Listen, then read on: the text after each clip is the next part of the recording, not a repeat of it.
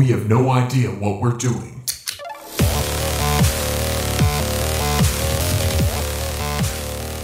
Hey guys, welcome to another episode of Amateur Hour. I'm one of your hosts, Jackson Moon. I'm another host, William LaFour. And I'm David Mathis. And we have another guest, the same guest as a couple of episodes ago. As you know, my favorite guest, Abby. Hello. How's it going? Great. Thanks for having me back. Yeah, no problem. I think by now everyone knows that if Abby's on, we might be talking about something like in the same genre of something spooky or murdery, right? How about both? You're getting the full Abby dose tonight. Yeah. It's just kind of like a given. If Abby's on, it's like, oh, must be something creepy. Is that a bad thing? That's all I want for. Just the scary things. Well, that's what you are interested in being on the podcast about most of the time. That is true. I could talk about it for a very, very long time. Yeah. So a little bit of housekeeping before we get into it tonight, because we do have quite a bit of stuff to cover. If you'd like to get in contact with us, you can email us info@amateurhourpod.com. You can tweet at us at amateur_pod. And if you would like to support us financially, you can head over to patreon.com/amateurhourpod and do it there. Yep. Lots of good stuff over on the Patreon. Get some access to some extras. The video portions of the podcast where you might get to see David's child. He's very cute. If that entices anyone to go pay a little bit of extra. It definitely should entice you. It's in this episode. Yeah, it's this episode specifically. So go sign up. And even if it's just for a month. If you want to see that. That's right. And William's mustache is back. I didn't even notice. I think it looks good, man. Thanks. It's really good. Got a little bit of scruff going on too on the chin. Yeah. Are you growing your hair out? Or are you just, is that just a side effect of not cutting it?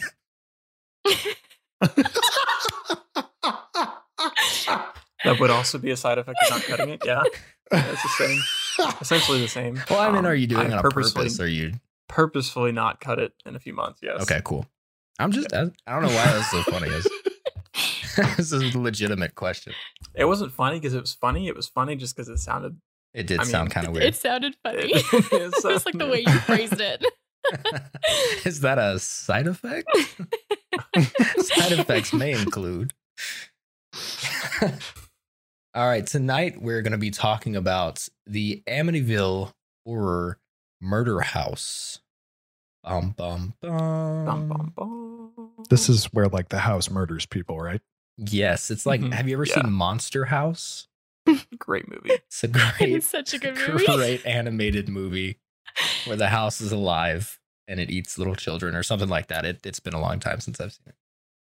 No, not quite. Not quite. I did research for the wrong thing then. Oh no. This is not a movie review for Monster House. Although we should totally do a movie review of Monster House. Well, we have to now. Being completely serious, I've never seen this movie. So. Oh, it's so good. It's a good classic. Is it? I think so. Yeah, I don't know about that one. I think our family saw it when it first came out, and it was okay. It's not one of those that I wanted to watch again. When did it come out? I mean, roughly. Oh, like long time ago. Yeah, 2007 maybe. Like early 2000s. Okay. Anyway, we're not talking 2006. about Monster House tonight. We're talking about the Amityville Horror House. And we have a lot of information to cover here. We want to go through kind of the background of the house itself and what happened there, and really just cover some pretty serious stuff. We tried to like sway toward the comedy and stuff on this podcast, and we don't want to make light of some of the horrific things that happened here, but we will be making jokes, so just a fair warning if it does happen. Should we do like a kind of like almost like a trigger warning also, just because there are like serious things and yes, it's a coping. The comedy is a coping mechanism. Hit him with murder. No. So no matter what do you your expect by the name views of it? on the paranormal, there will be death in this episode that happened. Yes. for real. So yes. be prepared. No matter whether you believe in some things or don't, like ghosts, some very real murder happens. All right, William, it looks like you did quite a bit of research as far as like the house and the murders go. Did you want to Sure. go ahead into that? Yeah. We'll probably be interrupting you with facts and stuff too. Yeah. So I'll just start with the original story and why this house is relevant at all. So there was a family that lived in this house which is in Long Island, New York. If you want to know the actual address, it's written here, 112 Ocean Avenue, Long Island, New York. If you can't tell, I cannot pronounce the name of this house without stuttering, so I'm just going to move right past it. So it is a Dutch colonial style house. I don't know who wrote this on here. I didn't do that much research on it. Oh, the cool. The architecture lover. Yeah. Any real specific stuff about the house in general, like the look of it, is going to be from Abby. I'll let Abby go over that last portion later. Anyway, so what happened here is a family by the last name DeFeo, which I thought it was Defoe at first, and I was like, wow, that's awesome. I think it's actually pronounced DeFeo. No connection. Yeah, no connection to Willem Dafoe, but DeFeo apparently. So anyway, so the DeFeo family lived here in the early 70s. So on November 13th, 1974, their son, Ronald DeFeo, allegedly killed his father, mother, 2 sisters, and 2 brothers on that night. DeFeo used a rifle without any sort of... So, and this next part will come into play later, without any sort of silencer on them. And all 6 victims were found in their beds, which is strange because somehow all 6 people stayed asleep through the entire thing while he shot the entire family. So 6 people died. There were no signs of struggle, no signs of foul, obviously not foul play. There were no signs of struggle, basically, which again was lots weird of signs of foul play. Yeah, exactly. Yeah, we just had to look at the ceiling. Very odd, just because they were in separate bedrooms. So 6 shots going off. You would think that some of them heard it. Some of them would have tried to figure out what was going on, but it seems as if that didn't happen. Ronald got ready the next morning. He went to work and told the police about the murders, and he claimed the mafia made him do it. So basically, he claimed that the mafia came to his house, held a gun to his head, and made him kill his family. Which, right off the bat, sounded really weird. But in the end, he kind of cracked after they interrogated him a little bit more, and he confessed to doing it all by himself. His lawyer, Donald Weber, made him make an insanity defense. But after examination from a psychiatrist, that argument didn't hold up. So it was basically they were left with Ronald killed his entire family. They didn't know why. Ronald said he was not insane when he did an interview in the late 90s. He said he just didn't feel that killing his family was wrong. And now otherwise he's serving. insane. Yes. He was serving 6 consecutive life sentences until his death in March 16th, 2021. So that's a little bit of the background of the killings. There's a few reasons why this is weird. Again, there were no signs of struggle, which is very odd. None of the neighbors heard any of these shots or reported anything like this, which, if we're talking about paranormal, that doesn't necessarily make it paranormal or anything like that. It's just odd. The circumstances themselves were odd. From my understanding, there was a problem with Ronald. It seemed as if though he did have an alcohol or drug addiction, but to go from an alcohol or drug addiction to killing every single member of your family is very odd. And we'll get into later, him and his father had a little bit of a problem. Supposedly Ronald Sr. was a little bit of an abusive father. People said that he was often demeaning and demanding of his children, but killing your entire family doesn't necessarily add up to having a problem with your father and only your father. So just a few weird things about this. Some more background about the family.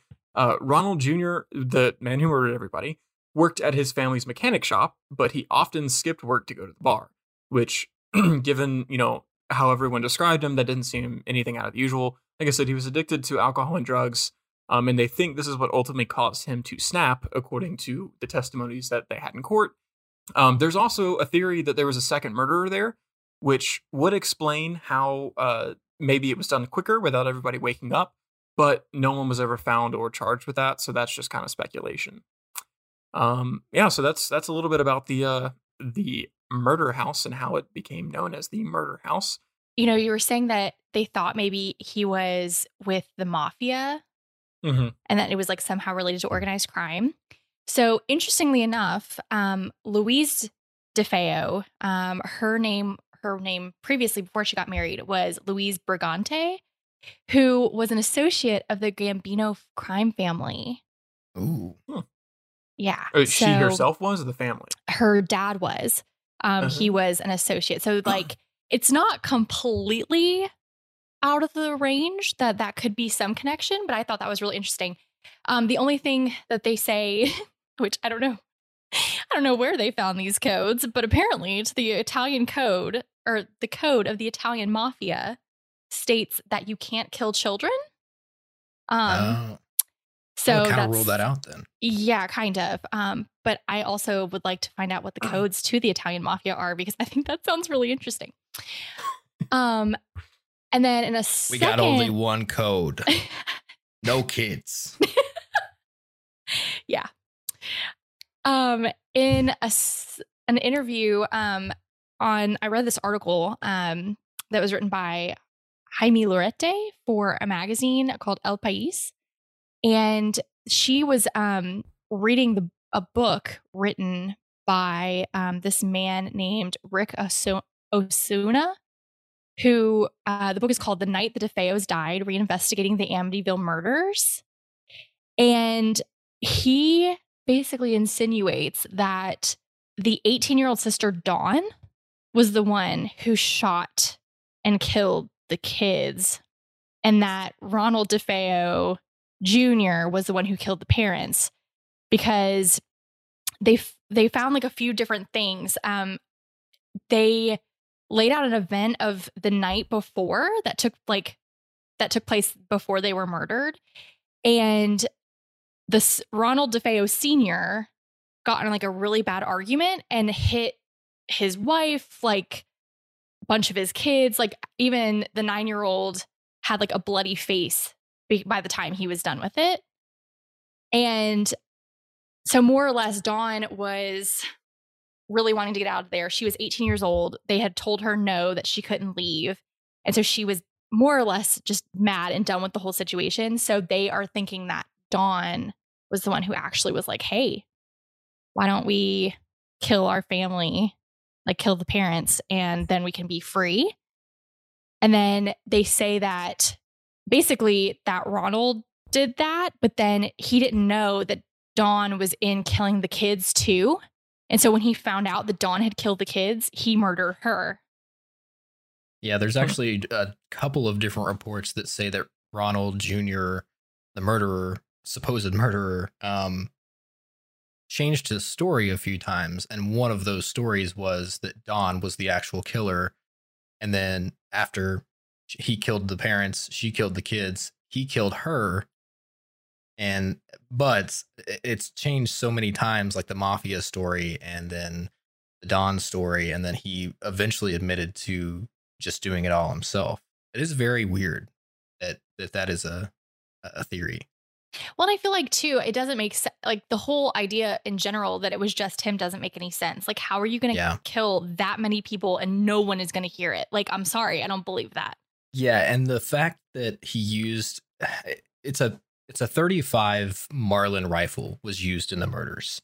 And if you guys Google that, it's a high-powered lever action rifle. Think like Old West style hunting rifle. And it's not a small bullet, and it's not a small gun. And the fact that there were so many gunshots, no silencer to be found, and forensic evidence suggested that there was no silencer on the gun, it's really hard to believe that no neighbors heard anything, and even harder to believe that it could have been done quiet enough that nobody else in the house woke up and tried to stop it or even struggled. Yeah. So in y'all's research, is there any motive put to why the second oldest, Dawn, would have killed the other three children, Allison, Mark, and Matthew? while why her they killed the brother was kids. killing the parents. Yeah, I mean, if that wasn't the plan, and then the older brother killed her, and I mean the kids but weren't also, abusing her; it was the dad. Was there 2 guns? So there is speculation. There's only one instance I could see, and it was a documentary that was made years later, where a documentary filmmaker hired a forensics team and they dredged up a pistol in behind the house, like in like a river or a ditch somewhere. I think it was where they may have found a pistol. A lot of people assume that that is made up though, for the documentary. And I couldn't find any like really hard evidence to suggest that that pistol that they found was used in the murder. Plus, the pistol would not shoot the same caliber bullet that that rifle would. So it wouldn't really make any sense. Deagle. Yeah, yeah, it would have to be a 35 very caliber large rifle. pistol. Deagle. Yeah, right. So like it's very weird that that's even a theory, because you would think with the forensic evidence and the police investigation, they would have been like, oh yeah, there was obviously 2 guns based on the size of the bullet holes or anything like that that were used on these bodies. It's so there's no really hard evidence to suggest that there was a second gun. But Yeah, And all yeah, very odd. it's weird. The motivation to died by kill, a gun. yeah, A like 35 the gun. motivations to kill the little kids, it makes zero sense unless it was just like if it was a mafia hit and they were getting rid of witnesses, or if he really just did go insane, or if another claim that he made was that voices in his head were telling him to do this, and that he was possessed or haunted by these voices. What does make me think an insanity case here is the fact that he did just get up the next morning and go to work as if nothing happened. And that seems to be a trend with people who, if not insane, more so, just psychopath or sociopath tendencies there. Like to just, because he claimed that at the end that nobody made him do it and that it was all himself. He just didn't feel like it was wrong. Now, why he killed the children, again, I don't understand that.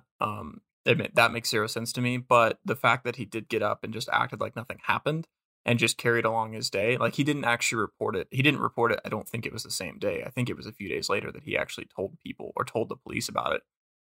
But just the fact that he got up and went to work the next morning after murdering his entire family makes me think that it was more so, again, if not insane, just the sociopathic tendencies there, which would go along with his interview in the 90s about how he just didn't feel like it was wrong. But Yeah. it doesn't make the murders any less odd.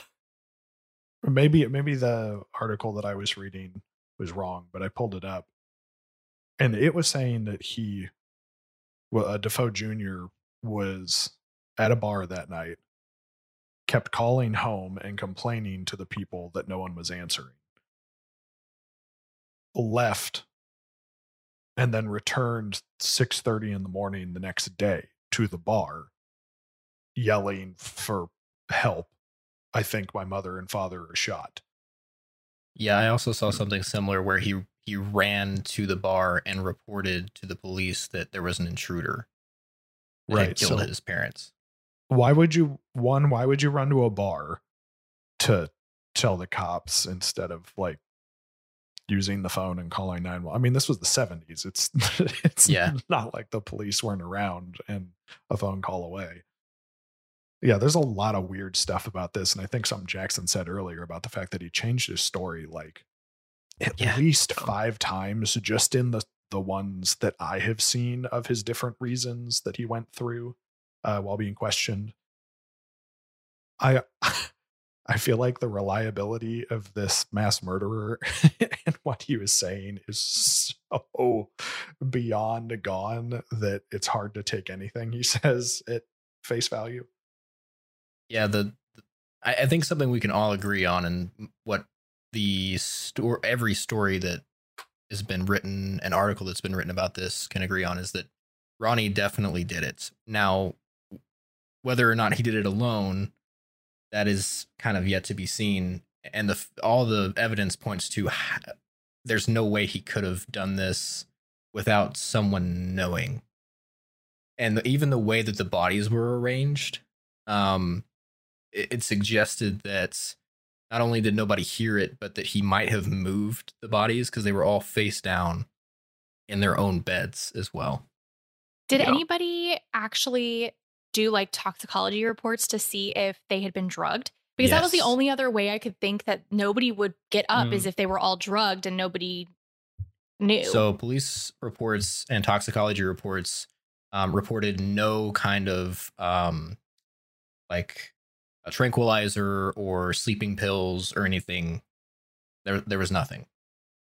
Now, Suspicious. I do wonder, I'm just going off the top of my head here, but I don't think that oh shit, what's the drug called that's the put in your drink and then you eventually will Roofie. pass out? What'd you say? They're called roofies. Yeah, yeah, Roofie. yeah. I think I that's the term for them. I don't really think that's what I they're actually called. think in the 80s that wasn't something they could get on toxicology reports. Like it wouldn't be picked up, Oh, I think. Hmm. So That's this was possible. in the 70s, so I'm assuming Yeah, if they somebody didn't wants lose to that ability in the past. see if they can find that really quick. That would be cool. I'm looking now. So just right off the bat, roofies were patented in 1962 and didn't even become available until 1974. So that was the year that the murders happened. So, Interesting. And he was Coincidence? I think also not. addicted to drugs and alcohol, so he would have been on the scene where he probably could have had access to like a new drug. So it might be that both are true, that he had access to something like that and that it would not show up on toxicology reports because it was so new, because maybe they didn't test for it. That is a solid theory. I actually have not seen that specific theory on anything that I've researched in this either. I didn't even think about that. Yeah, I didn't So- see it anywhere. It just occurred to me while we were talking, honestly. Yeah, it's definitely a possibility. So after this happened, and by the way, he was obviously convicted. He was convicted and served 6 consecutive life sentences, and actually just died Last year. year in prison. So he never saw the outside of prison after that, thankfully. Whether he was insane or not, which I think they had a couple of psychologists, both for the defense, for him, and for the prosecution, both analyze him. And the defense really went with the insane deal for a while. And then the prosecution's psychiatrist said that he was insane, but a different kind of insane. The defendant's psychiatrist basically said, oh yeah, he would not have known what he was doing. It would have been more like an out-of-body experience. He was watching himself do this, whereas the prosecution said, no, he has a different type of personality disorder, and he knew exactly what he was doing. So that was part of the trial. So that was definitely back and forth, them trying to either keep him out of prison or put him in prison. So take that with a grain of salt. But I'm sure we can agree that he definitely had some issues. Yeah, for sure. Cool. Okay, so this is where it starts getting weird. So the Lutz family were looking for a house about a year later, and they came across the house that we're talking about. And What's it called? They had a budget, and this house was well over their budget, but for some reason they were just particularly drawn to this house. They knew about the murders when they decided to buy this house, but they decided that it didn't really matter. And they moved in anyway. So a little bit of background on the family. The father, or the husband or whatever, his name was George Lutz. And George Lutz was a businessman. He was, known around the community. He was, involved in a lot of things. But when he moved into the house, people say that he changed and he was more sluggish and cranky, and it was almost an instantaneous thing, as the family didn't even live there very long. George Lutz would reportedly wake up every single night at 3:15, which happens to also be the time around where they think the murders took place, so that's a little odd. One night when George was outside in his front yard, he looked into his daughter's window upstairs, and he said that he saw a pig's face behind her with red eyes. And he went into the room to investigate, and she was sound asleep. Their daughter, Missy, also started talking about her pig friend named Jody. So these were separate instances. So The father saw what he thought was a pig in the window, and then his daughter starts talking about her pig friend. So that's really weird. Another odd thing was that George, he said every once in a while he would look at his wife and it would seem like she would almost instantaneously age to an old age. And That's just he said this insulting. happened. Yeah, this happened multiple times, and it was almost as if she just like aged before his eyes. But her mother also shared the same experience, so she also documented her experience with that as well. They said that there was green slime oozing from the walls. There would be flies that would fill the house in wintertime, which, if you're in a place with flies, they're normally not around a whole lot during the wintertime, but they said that the house would just be filled with flies for no reason. They said there were hoof prints that were just found outside the house randomly. Now, these, I have to say, like, these are odd things. Did they also find a pitchfork print Hoof. and some horns? Oh, Hoof. oof. Prints. These are odd things that really don't make any sort of connection in my mind to like the murders. But it's still odd things they said that they saw. Also, they were in like a suburban neighborhood, so hoof prints outside the house is a little weird. George said he also found a red room, which was downstairs in the basement, and it was not on the house's original blueprint. The walls were painted red. He said when he walked in the room, it was like an instantaneous eerie feeling, as if, something was not right there. He said his dog, I think they tried to make it like a dog house or whatever, like a dog room. He said his dog wouldn't even walk inside the room. That's when you know it's bad. Yeah, he said he'd never seen his dog cower before, but the dog was cowering and he could not get the dog to go into the room. One night, George said he reported hearing a band playing downstairs. Obviously, he got up and went to go check it out because that's odd. He said, but no one was there. And the rug was rolled up and the furniture was moved as if people were making space for dancing. They asked a priest to come look at it. And here's where the stories kind of get dicey. There's 2 movie versions of this. One of them is Ryan Reynolds. The other one was made earlier in the 20th century, or later in the 20th century. I don't know exactly Ryan when. Reynolds is in the 2005 one. Yeah, I he's the didn't dad in remember it. that. Yep, he plays George I didn't know. Lutz. Yeah. Have you seen that movie? I have No. not, no. I think Okay. I have, but it's been a very long time. That movie is terrifying. Like, you're talking about these things and I'm seeing scenes from this movie in my like flashback in my head, and I'm getting creeped out just by that movie. Like, forewarning, it's spooky. So, okay, yeah. So they hired a priest, or I don't know, hired, but they got a priest to come basically check out the house because they were freaked out. And this is where the stories get a little odd. The official reports is that the priest says that he just kept getting sick and he would get all these different illnesses when he came and visited the house. The movie versions portrayed a little bit differently. They show the priest going blind. I don't remember what the film shows it as. I think it's something similar though.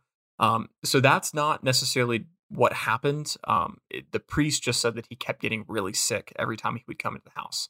And the priest's testimony is actually what caused the author of the book to write the book. That's what he said made him believe everything that was happening, because the priest himself confirmed these things and confirmed like the odd things happening. So fast forward, this is just 28 days after they moved into the house. I don't know if this report is what actually happened on the last night or if it was just one of the ones that happened during it. It was kind of grouped off when it talked about the last night, so I'm assuming this is it. But it said, one night George heard his children's beds slamming up and down on the floor, but claimed he couldn't do anything about it because an invisible force was paralyzing him. The next day, so I think that was the last thing that happened that kind of drove him over the edge. It says the next day, the family packed their bags and left. They left the majority of their belongings, which were later auctioned off.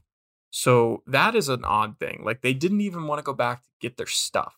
So something had to have really scared them that last night. If it was this, I can see why that would be scary. Even if it was something else that they just didn't want to talk about. But they left most of their stuff and never came back for it. So it was just auctioned off next time the house was sold. So that is the Lutz family and then their experiences in that house. Yeah, I thought it was very interesting that they were only there for less than a month. Yeah. I didn't know that until I started researching this, and then I saw the 28-day statistic or fact, and I was like, It's Yeah. And the fact that you said this house was over budget, Mm-hmm. they knew about the murders and yet decided to buy this house anyway, and then just up and left less than a month later and left all of their belongings, Yeah. almost seems, I mean, unless he was very, very wealthy, which it doesn't seem like he was, if the house that they bought was over their budget anyway, seems to lend like a little bit of credence their way, in my opinion. Yeah, and that's what I was thinking too. I think we're getting into later about how, it's possible there could have been a motivation for money behind this. But the fact that they weren't offered a book deal or anything sort of like that until after the fact doesn't change the fact that they bought a house, like you said, way over budget and just left all their stuff 28 days later. That, even if you were thinking about doing that, if you were making a lot of these stories up, or even, is it possible that they kind of like made these stories sound slightly crazier than what they were? Yeah. But it still doesn't change the fact that they moved out of their house, left everything there 28 days after moving in. So something had to have been going on. And like you said, that makes me believe at least some of it, at least believe that there was some strange stuff going on, because you wouldn't just do that, like you said, unless you just had an influx of, disposable income, which not many people had back then. It's very odd. It doesn't make any sense why somebody would do that for the motivation that people think they had, at least not at the time. I just find it strange that their stuff was auctioned off. I didn't know that Mhm. aspect of it. So, I mean, like, why would you leave all your stuff like that and not come back Exactly. and get it? Like, there's a reason. Yeah, or at least have somebody else come back and get it. Yes. Like, even if you yeah. hired a company to come do it, like, that's a lot of stuff that they just left. Yeah. From what I understood, they literally packed their bags to go like on a trip and just left everything else behind, because they got out in less than a day. So they couldn't have brought a whole lot with them. Yeah, so it's a very odd circumstance, which again, if they had told somebody about this while they lived in the house and they had talked about writing a book about it while they were in the house, I could see more of that being a reason. Because, if you're promised money, if someone's going to write a book and someone might want to make a movie about it, and you're like, okay, well, if I do this, I'm, it's an investment per se, like I will get my money back for leaving all this. But this happened after the fact. So they had no promise of money. They had no promise of a movie deal or a book deal or anything like that. They just left their house. So very weird. David, did you have some? Yeah, I was just, while he was talking, I was looking into the roofie thing a little more, and I still couldn't find a date, but I mean, as recent as there are articles from like BuzzFeed and stuff like that, that as recent as 2019, actually, some states didn't have Rohypnol, which is the drug name, not the street name, but Rohypnol on their basic drug panel for crimes. Some do, some don't, but I looked further into it. It looks like Rohypnol wasn't even illegal in the United States until 1983. I mean, not illegal. It was made a Schedule 4 drug, meaning it had a prescription. Then that's what I mean. Not it's illegal Right. to take it all. But yeah. Anyway, that was Yeah, it. that's interesting. Yeah, so that I definitely also- could be what happened. Sorry, side note, I also found about going back to the house and the haunting that Ed and Lorraine Warren went to the house too, which I find very interesting because I don't know, I feel like they only go for serious cases. Who are we and- talking about? So Ed and Lorraine Warren are demonologists. Basically, they're like not. They're just Paranormal experts in investigators. paranormal Yeah. things. Are they yes. are they the couple that that series of movies is fictionally Yes. following? Oh, really? The Conjuring? Yeah, Yes. yeah. Yeah. So they're actually a really interesting couple, and honestly, that might make a whole cool other podcast episode. I would is love just to talk doing about Ed and Lorraine Warren.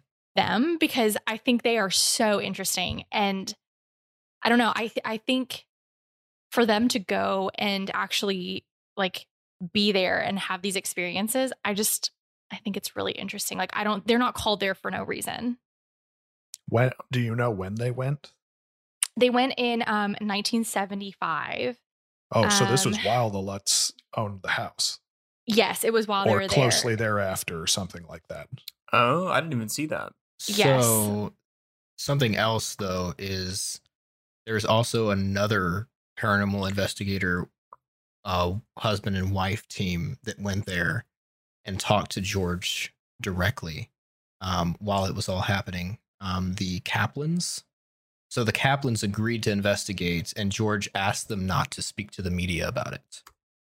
So I don't know if they went at the same time as Ed and Lorraine Warren. I know one of the more famous photos from this house are from Ed and Lorraine Warren, where you can actually see what some people think is like a little boy in a doorway, like peeking out. I don't know if you saw that in your research. It's a pretty famous photo. Most people, if you've ever been looking for paranormal photos, have probably seen this photo. A lot of people think it has been debunked.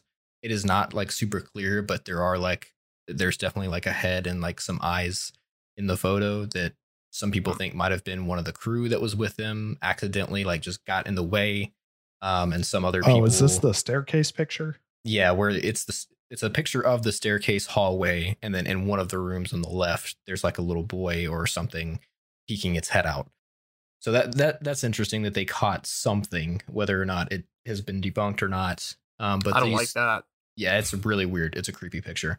But the It's a very Kaplans, creepy picture, but it's like, I mean, at least the picture that I'm looking at that shows the boy, it's very significant. Like you couldn't argue this wasn't a little boy kind of thing.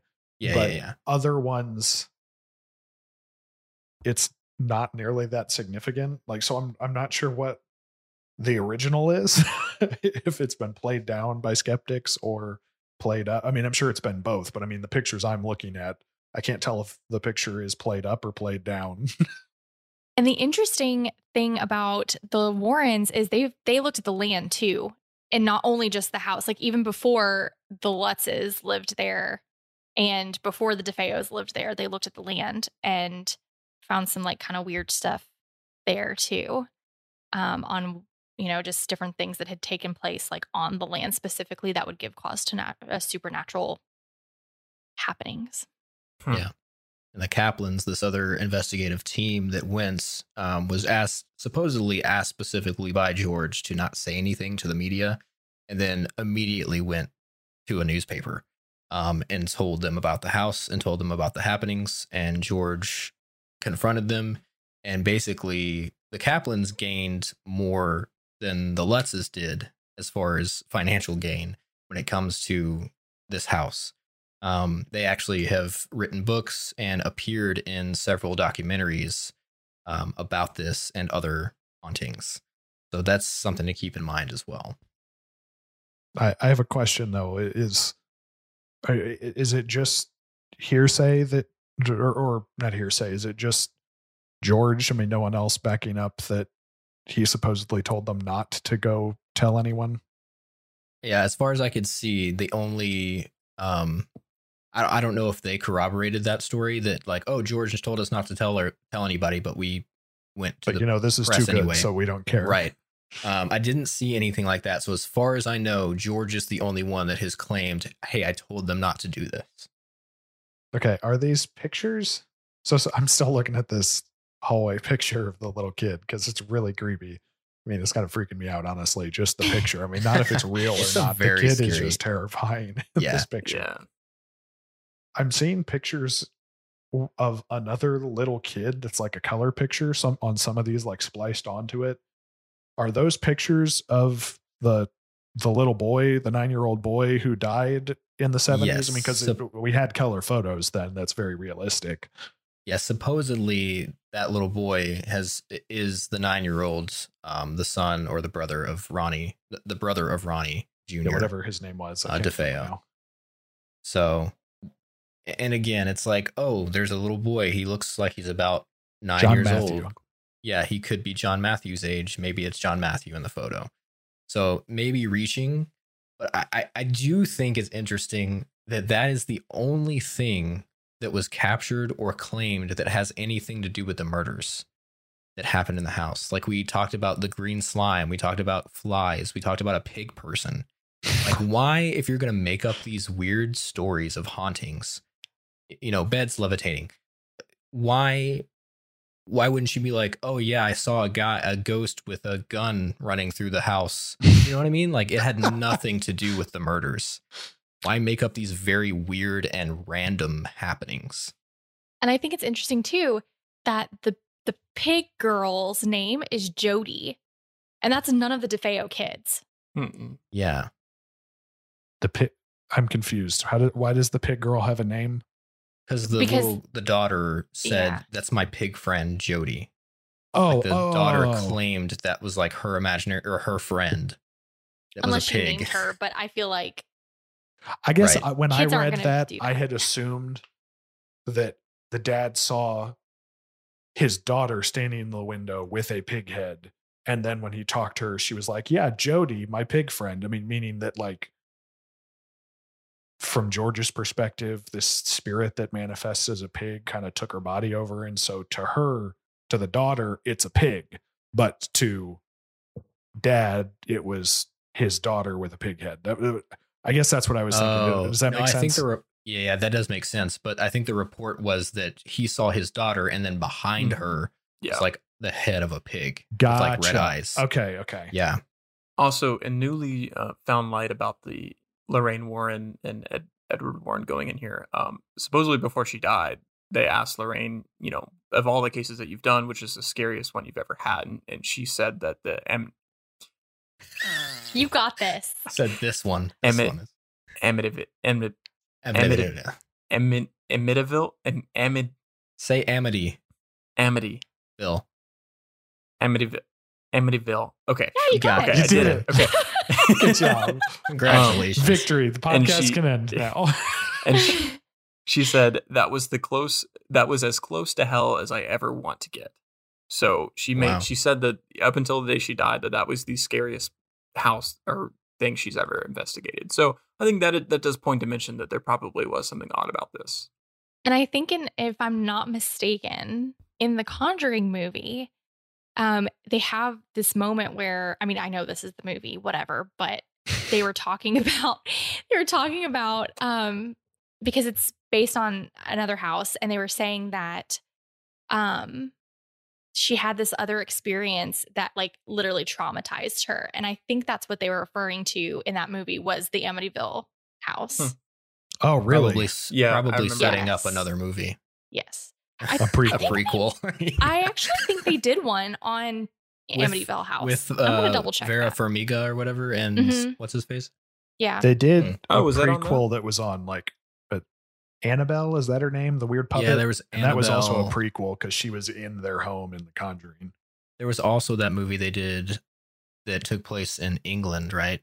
Yes. Yeah, that's another That one was creepy. really crazy story. Yeah, man, we just need to do Ed and Lorraine Warren because they have I don't mean, know that I can handle doing that one and still sleep.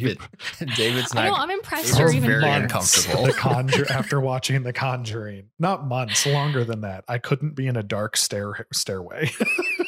Oh Yeah, my it's gosh. definitely not good. Like that is Yeah, That and it is- didn't help that like Clapping. the year after that, I lived with Jackson and he would go around clapping around corners at me all the time.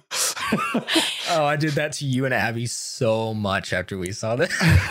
that So movie is funny. the scariest movie I have ever seen. Like I love scary movies. They are my favorite genre. I just love watching them. And that movie, I mean, months and months and months of just being terrified because I kept having Because all your sorts of husband's a things. monster. No, we actually had a friend in town. I think it was Harris, right? Did he go see that with us? I think so. Yeah. Yeah, I think Harris went and saw that with us when we were living in Louisiana. And so he was staying at my apartment. And so Abby did not feel comfortable going back to her apartment Yeah, we weren't by married herself. yet. We weren't married yet. And so she came to our apartment and I slept in the recliner and Harris slept on the couch and Abby slept in my room because she didn't want to go back to her apartment. It's okay. That I night. wouldn't have been No. okay going home alone after that movie either. It's a Wait, scary Yeah. movie. which movie was it? The The Conjuring, the Conjuring. first one. Absolutely not. please. Name a scarier movie, William. Honestly, Monster House. But the most scared I've ever been by a movie is Lady in the Water, and it's just because it's the first horror movie I ever saw, and I was like 7. So The only scary part about that was the writing. Yikes. hey, Got it 'em. scared me as a child. I never I saw why it with people you hate and that Abby. movie so much. You two took me to see that. Oh, did we? Yes. Yeah. M. Night Shyamalan, that is not his greatest piece of work. No, That's for sure. I haven't watched it since. So It was decently scary for sure. All right, I think we should start talking about maybe some suspicious stuff. What do you think, David? Some suspicious stuff like Yeah, like why this might Ba- not be yeah. a thing or read might from your be David's fake. skepticism corner. As you labeled it. Yes, for listeners who don't see our outline, I literally titled my section of the outline David's Skepticism Corner. As the resident skeptic. Really, David's going really, you next. just need to say David's corner because we know what that's. That's what it It's is. just David's corner. There doesn't need to be a qualifier on what kind of corner it is, David. So most of what I have in here are just notes of the stuff that I read that then I have questions about. So the green slime that would ooze out of the walls and eyes peering into the house when no one was outside of it and vice versa. And like, so this happened in 1974, right? And I didn't even realize this when I wrote this, but there are photos of paranormal investigators coming and investigating this stuff. Like, I know you couldn't pull out your phone and take a picture of stuff, but if this was happening all the time over 28 days, why did you not try to prove it? I mean, try to come up with some photo of any of this? Because I mean, green slime coming out of the walls would be pretty easy to prove if you had a picture, right? Or even a Tupperware container. Yeah, that too. Take- Yes. Green slime to Exactly. go. Like there's a Green lot of slime to ways go. that you could prove this, or at least lend a much higher level of credence to the claims, in my opinion. Another one that I'll admit, this is either very strong proof that this is real or it's too cute and coincidental for it to be real. It seems like something you would make up to try to prove the story, which is the fact that George was woke up at 3:15 in the morning every night, all 28 days they lived there. So he woke up at exactly the moment that the murders happened. That's what makes it odd, David. Well, that's what I'm saying is it's either, yes, this 100% happened, or yeah, okay, you went too far making up this lie, but because that's ridiculous that you woke up at that exact moment for 28 days in a row. I don't know. I think I believe that one Yeah, that's something. because I've had experiences where weird stuff has happened and I would wake up at the exact same time. And I don't know. I believe I mean, that. for more than like a week. Yeah. Really? Yeah. Yeah, Okay. for sure. Yeah. Also, Normally I the- wake up at the exact same time every single morning. So if like to the minute when I wake up naturally. So Really? like the fact that somebody could wake up at an exact time, if let's just say there was something weird happening at that time, that didn't make me think he made that up, because I could see that as possible. the time is significant too, not only because it is the time that the murder supposedly happens, but 3 a.m. is supposedly called the witching. Well, it's not supposedly called. It is called the witching hour. And that is William's doing weird spirit fingers. That's jazz hands. Jazz hands, yeah. I thought spirit fingers was more appropriate for the story. Probably, yeah. And the witching hour is supposedly when the veil to the other world, to the other side, is the most thin. That's So awesome. that could be That could be why, not only why the murders happened, maybe around that time, if he did go insane at that time, but why George was also waking up around that time every night. It's around the time that my sleep paralysis happens normally. I was going to ask you about that because part of How the do story. you know that? You don't I record can it. tell. I'm awake though. Yeah. I'm not just paralyzed and I'm like, oh well, it's over. I'm gonna go back to sleep. Like I wake up. Oh, I didn't understand that. Yeah, no, like after I'm After you're move around, freed and can yeah. move yourself, you wake up. Yeah, Yeah, you don't just like, you're not like wide-eyed awake and then paralyzed And and I'm then you like, just immediately well, go back to sleep. Yeah, no, that's not how that works. I mean, I Yeah, didn't think it was like boom, boom, but I did think you just I'm went just like- to sleep like- afterwards. Yes. like, oh, Well, that was terrifying. Well, thank goodness See you that's later. over. Boom. Back to sleep. I thought it was interesting. You were talking about George's experience when on the last night, maybe, he was, it seemed like he was describing sleep paralysis where he saw his children's Yeah. beds levitating or banging on the floor and he was awake but really couldn't do anything about it. Yeah. Did that sound pretty plausible? yeah, I mean, not no, the yeah, bed that- banging thing, maybe, but the fact that he couldn't do anything Oh, about yeah. it, did it sound like sleep paralysis?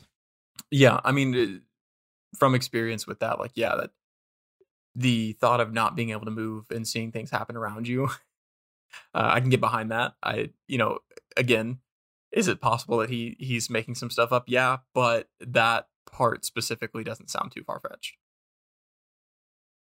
So the next thing I'll bring up is connected to that one of George's sons, Christopher, who I think is a stepson, I believe, because they have a different last name. But he was 7 at the time when they lived there. So, I mean, old enough to remember and be able to view reality. And he said in an interview years later when he was an adult that yes, there were strange things. He called them hauntings, but that the ooze and the eyes and the pig thing, none of that ever happened. That there was a lot of weird stuff that happened, but his dad had played things up because he was very theatrical, I think is the word he used. No, I'm sorry. He said he's a professional showman. That was the son's description of his stepfather, George. And it seems that his opinion, at least, is he was the showman because the family, and specifically George as the patriarch of the family, profited from the book sale deals, all that kind of stuff. Telling the story he ended up making money off of, which he desperately needed at the time because they were in debt from buying the house that was too expensive. And then, it sounds And like then they had leaving it. other debts as well. From some of the stuff I was reading, I couldn't find like specifically what they were, but everyone seemed to agree that the Lutz were severely in debt. So I've got 2 more things that I'm interested about. One, I mean, this is really the big one, and for time, I'll just keep it to this. There are 3 different owners since the Lutz, and as far as I could tell, none of them have ever said there's been anything weird that's happened at the house. I mean, nothing whatsoever. And if we're buying into the paranormal side, all of the priests and these paranormal experts who came in were super freaked out by the house and didn't fix it and then leave. Like it's the next owners weren't the benefactors of the house being cleansed. It just suddenly stops after 1975 when I think the house actually sits empty for a while, but whatever year it was that the next owners bought it, them and the 2 owners after them, nothing. There's never been an inkling of, yeah, weird stuff is going on. Yes, I absolutely saw ooze come out of the walls, or there was a pig in the window. None of that. So that's, to me, is a pretty big hole that for decades after it's just been nothing. William? To counter your counterpoint, A counter. it is possible that if we were dealing with something paranormal, that it was tied to an object. And since everything in the house was auctioned off, it is possible that that object left the house. Therefore, it wouldn't have happened. So the but object there was already there from when the Defoes lived there? Yeah, I mean, yeah, it's possible. because they say that when the Lutz bought it, all of the furniture was still Mhm. there Yeah. from the Defoes. Mhm. Or I said Defoes because you said Defoes. So it's possible. DeFeo, That- whatever. Feo, thank you. Yeah. Yeah, sorry. And that's not a crazy theory, because the Warrens are like known for having their collection of, cursed objects. So if it was something that was tied to an object and then everything in the house was auctioned off, it's possible that object left the house and it just wasn't there anymore. So you still have to grab on to it had to have been paranormal to believe that theory. But if you do think that something weird was going on, that could be a possible explanation for that. I think that there are, if you are going to go with paranormal as well, I think that sometimes paranormal things can happen and people are not open to that idea, that that's what it is. Or maybe they themselves are not open to paranormal like feelings and things like that. So they're not going to see things that happen as paranormal. Does that make sense?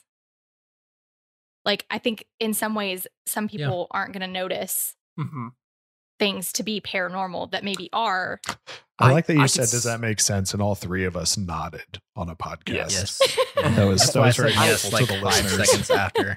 I could see that, but if the things that were happening were so terrifying that it, from the way it's been described, and like, if you like what Lorraine Warren said, like, if it was that terrifying and it was like that awful, I don't see someone just not seeing that. Yeah, I'm sorry. That kid's face pops out of that doorway and Yeah, I'm in the but yeah. house with it. There's no way. I'm just like, yeah, that didn't happen. And especially like even if someone's not open to seeing things like that, if somebody was ever like, hey, you live in this house that this happened previously, can you think of anything that might have happened that was strange? Like, even if you don't think about it at the time, like if you were to think back and try to think of anything odd that's happened to that extent, I find it hard to believe that you wouldn't be able to think something. Yeah. Or that's think of true. at least one thing. So I didn't realize, or had forgotten if I read it, that the DeFeo's furniture and stuff was all left in the house. Like, I guess the police just left it as a crime scene, and then that's why the Lutz got such a good deal on it. But if that's true, it makes a little more sense that they just left all of their stuff in the house when they left too, though. So Mhm. they were, I don't want anything to do with Well, all this so- stuff that we found in here. I just want out. And they It's a left little it. different when you're murdered, and then different when you leave. Like Ronnie was taken to prison. No, and but none I mean, of his family was it there makes to sense that to they claim left it anything. there because they'd only had it for 28 days and it wasn't theirs before they moved in anyway. Okay, yeah. I see That's what you're I saying. meant. I gotcha. Makes more I- sense. I don't they know left it that- because it wasn't theirs to begin with. Right. Yeah. They did get. I think it was like what I read was like a $400 extra that they paid to just keep the furniture in there. Now that's just furniture, though. Like that's not all of their stuff. All of their stuff wasn't furniture. So I do see what you're saying, but at the same time, it's like they left everything else besides the clothes they had on their back and went to their. I think they went to her mother's house and then just never returned. So to the point of maybe it was a magical item, different spin on that. Maybe it was a A magical, magical number. item. Yeah, a magical couch. Or maybe it was a magical number or a cursed number rather, not magical. That was Expound. yeah, it was a cursed number because the very next owners, James and Barbara Crematory. I don't know if that's how you say their last name, but anyway, they bought it and immediately changed the address from 112 Ocean Avenue to 108, and it's been 108 ever since. And I was wrong, it's not 3, there's 4 owners including them since, and none of them I've seen anything. So, maybe it was just the number 112 was what was haunted. I mean, I would have expected it to be 666 or something instead. Well, at this point, the house has been a murder house and a major paranormal hotspot. So, I mean, if I were moving into some new house, I wouldn't want. Do you know how many people probably go up to that house trying to get in and look inside? Tons of people. Like, I can't imagine that they would keep that number the same so people keep coming. Oh, yeah, that makes total sense. I just meant, that change also coincided with the stuff not happening anymore is what I was intending to convey. Now that everybody knows the new address, y'all can all go visit it. Yeah, supposedly during on Halloween, it's a huge gathering point for people. And that would people drive me literally crazy. just go stand in front of the house.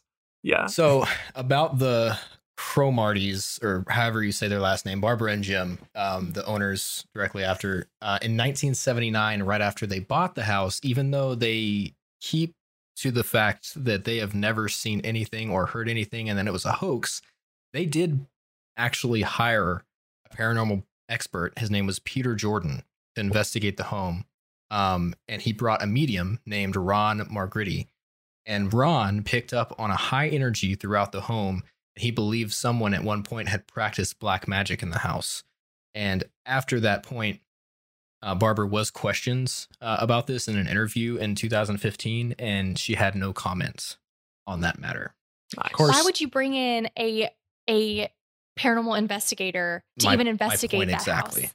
Yes. That's what I'm saying. You wouldn't do that if you didn't have some reason to think that there's something in your house. They just did not want the publicity whatsoever. Well, and that could be. It could also be that the house was never haunted. It had really bad murder there.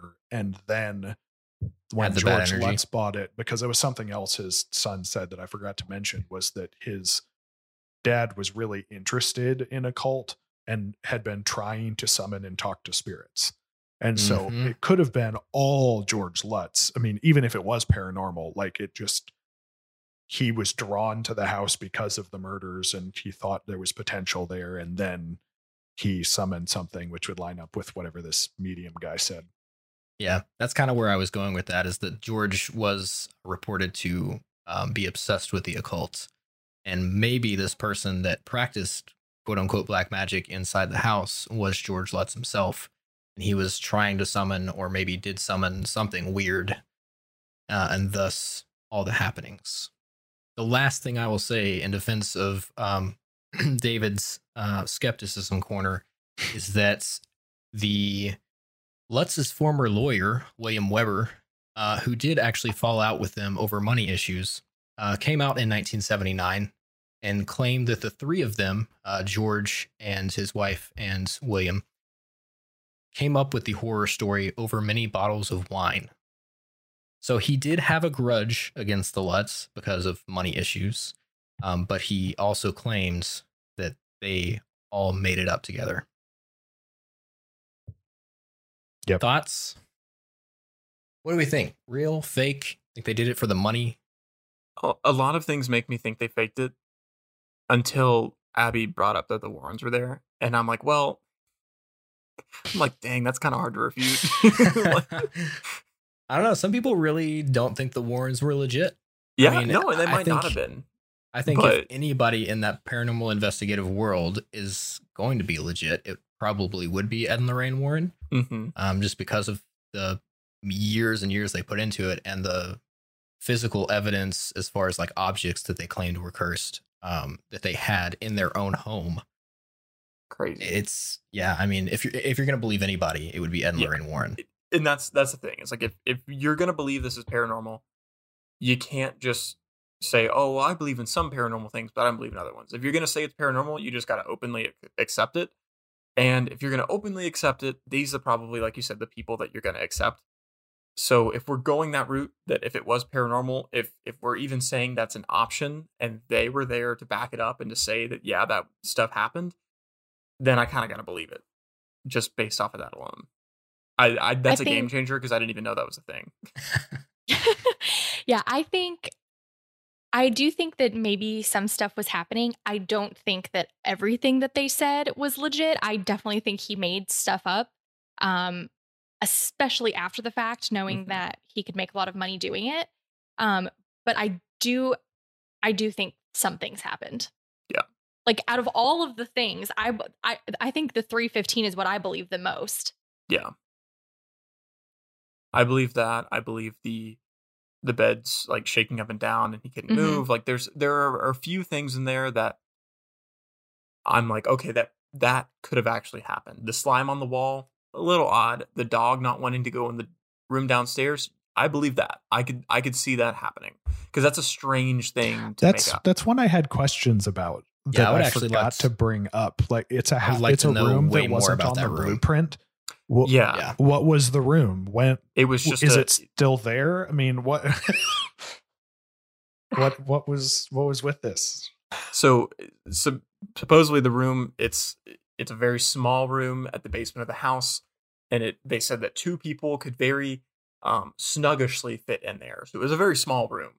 So not like a bedroom. No, not like a bedroom. It was just a very small like closet space almost. Which could have been where he practiced black magic. Just saying. Okay, so this sounds was like a black magic room to me. Some drywall or plaster or something inside the basement that already existed on the house. It wasn't like someone added on a room to the house that hadn't existed before. Possibly. See, to me, it sounds more like what David's saying. Like in the basements, like sometimes basements are made out of cinder blocks. In that area, it definitely would be probably. Mm-hmm. And like you turn a corner and then there's a section that's like maybe meant for storage. For some reason, it's painted red, something like that. Yeah. I'm a firm believer in trust your pets. Yeah. And if your dog is not going in there, that's a sign, my friend. Don't go in there. They got that sixth sense. They do. They can sniff them. They see things we don't see. Yeah. Okay. Yeah. Things we don't smell. I actually just looked it up and I found a picture of a woman squatting or sitting in the quote unquote red room. And it's one wall that looks like it's been painted red and it's cinder blocks. And it's like a very rudimentary storage area in the corner of the basement. I don't like that. That's creepy. It is creepy. Don't get me wrong, but it's not. It's literally just a storage room that somebody painted. Well, still, the fact that no dog would go in there. But why would you paint one wall red? Why would you paint a storage room wall? He painted 4 walls red, side, back, top. It's also very the pictures that I'm seeing. The red paint is just peeling like insane amounts, and so it looks like it's just a blood splatter. Ew. Very, very strange. Yikes. Yeah, I'm team probably was not as paranormal as George was making it out to be. Yeah. I do think some weird stuff probably happened in that room, if only for the fact that some really gruesome murders happened in that house, and it might have been housing some residual bad energy. I think that stuff like that can definitely affect like the environment in a way that can, even if it doesn't manifest physically, can manifest mentally and weigh on people, just knowing that information. So I think some stuff was probably definitely happening, just maybe not to the extent that George said so. Yeah, I agree with that. I think we're exactly on the same page there. Yeah. So mostly based on the George's stepson's account later. He was a 7-year-old, so I mean, he could understand whether stuff was or wasn't going on. However, I mean, he's still elementary school age. Right. Still pretty young. Yeah, he's very you can influence them very easily. His dad was into the occult. It would not surprise me at all if he knew and had brought up the murders. It doesn't seem like, by what I was reading, that this was, father of the year, stepfather of the year, actually. So I'm team, I don't think anything occult happened, and the stepson is remembering things and the feeling that he got that was placed there by his dad, because his dad was doing weird, creepy stuff all the time. And then it's very possible, like waking up at 3 and shaking their beds. No, like it's a ghost. Get up, son! I can't move. But Dad, you're shaking the bed. I know, I can't. No, stop. that's not me. It's the ghost. But no, I mean, if he's trying to summon the occult in his little red room down in the basement, or summon spirits rather, and doing occult research and that kind of stuff, I could see it freaking him out. And so that's why, as an adult, he remembers, yes, I definitely had the feeling of bad stuff happening, but no, I never remember green slime coming out, pig heads, that kind of stuff. My second part of that is, I think that George probably believed some of what he was saying and was also trying to profit off of it and hyped it up because of that. I mean, have you guys ever, I mean, I'm assuming you have, I've done this many times, where you freak yourself out and end up making things seem like they're there that didn't happen. Like you do in any scenario. I mean, you get so engrossed in something that it just hypes yourself up, and then you legitimately for a moment think you saw something or whatever, and then you can actually prove it never happened.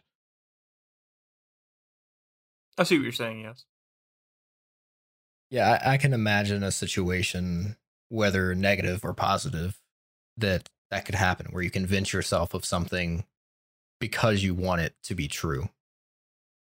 Right. And so, I mean, I think that that's probably what George did to himself, was that in trying to search all of this stuff and constantly diving into it and trying to summon spirits and that kind of stuff, he kind of hyped himself up into this stuff happening, and then he exaggerated it for profit.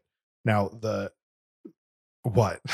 It's just imagining George down in his little basement room summoning spirits, and then he sees some flies. He's like, "Oh man, I did that. Thanks, guys." And then like he does it again, and then he finds some green slimy mold, and he's like, "Oh yeah, there's just some ghost right here." I painted that wall red yesterday, and look, there's green. Yeah. But I mean, not quite that silly, but yes, that's kind of what I'm thinking, is that he was hyping himself up. Now, as far as the murders go, though, I think there are tons of inconsistencies. Oh in man. Every single one of the theories and or stories from The murder is the crazier guy than who the did ghost it himself. stories. Yes. I mean, that was fascinating because it doesn't make sense. No matter what angle or what theory you take, there's at least 2 or 3 significant issues. Yeah. And I want to know. Yeah. Well, you never will. Yeah, he's dead now. So Well, The only survivor is dead. the only survivor. Yeah, that's. Are you counted as a survivor if you're the one who did the killing? I mean, yeah, it's the last survivor of his family, Yeah. I guess. Well, depending on if Don had anything to do with it, maybe he is the survivor. That's true. True. Yeah, the murder thing was honestly more fascinating even than the hauntings. Like I said, like it's baffling how much they don't know about what happened. Yeah. And it's some of it's just completely unexplainable in my mind. And I don't know that we'll ever, unfortunately, ever get an answer to it. Nope. What do you guys think at home? You think that Ronnie, as we refer to him as, Did anyone refer to him as Ronnie? Ronnie, I just did just now. Oh, I okay. just made it up on the spot. It's like, I don't remember doing that. You think Good old Ronnie. Mr. Ronnie Yeah. shoots a lot was working alone? It's like Or- David calling him the Lutz and the Lutz in the same sentence. The loot. I know, it's such a Florida thing to do. Did I the really say loops. that? The loot. Do you think Ronnie acted alone? Do you think maybe Don had something to do with it? Or does the mafia ties intrigue you the most and think, oh, yeah, maybe, just maybe it was a hit gone wrong? Do you Let us think know. the house was haunted, or do you think it was just a bunch of slime? Yeah, do you think it was mold? Do you think Mold. actually the ghosts killed everybody? Oh, Or was the green slime real?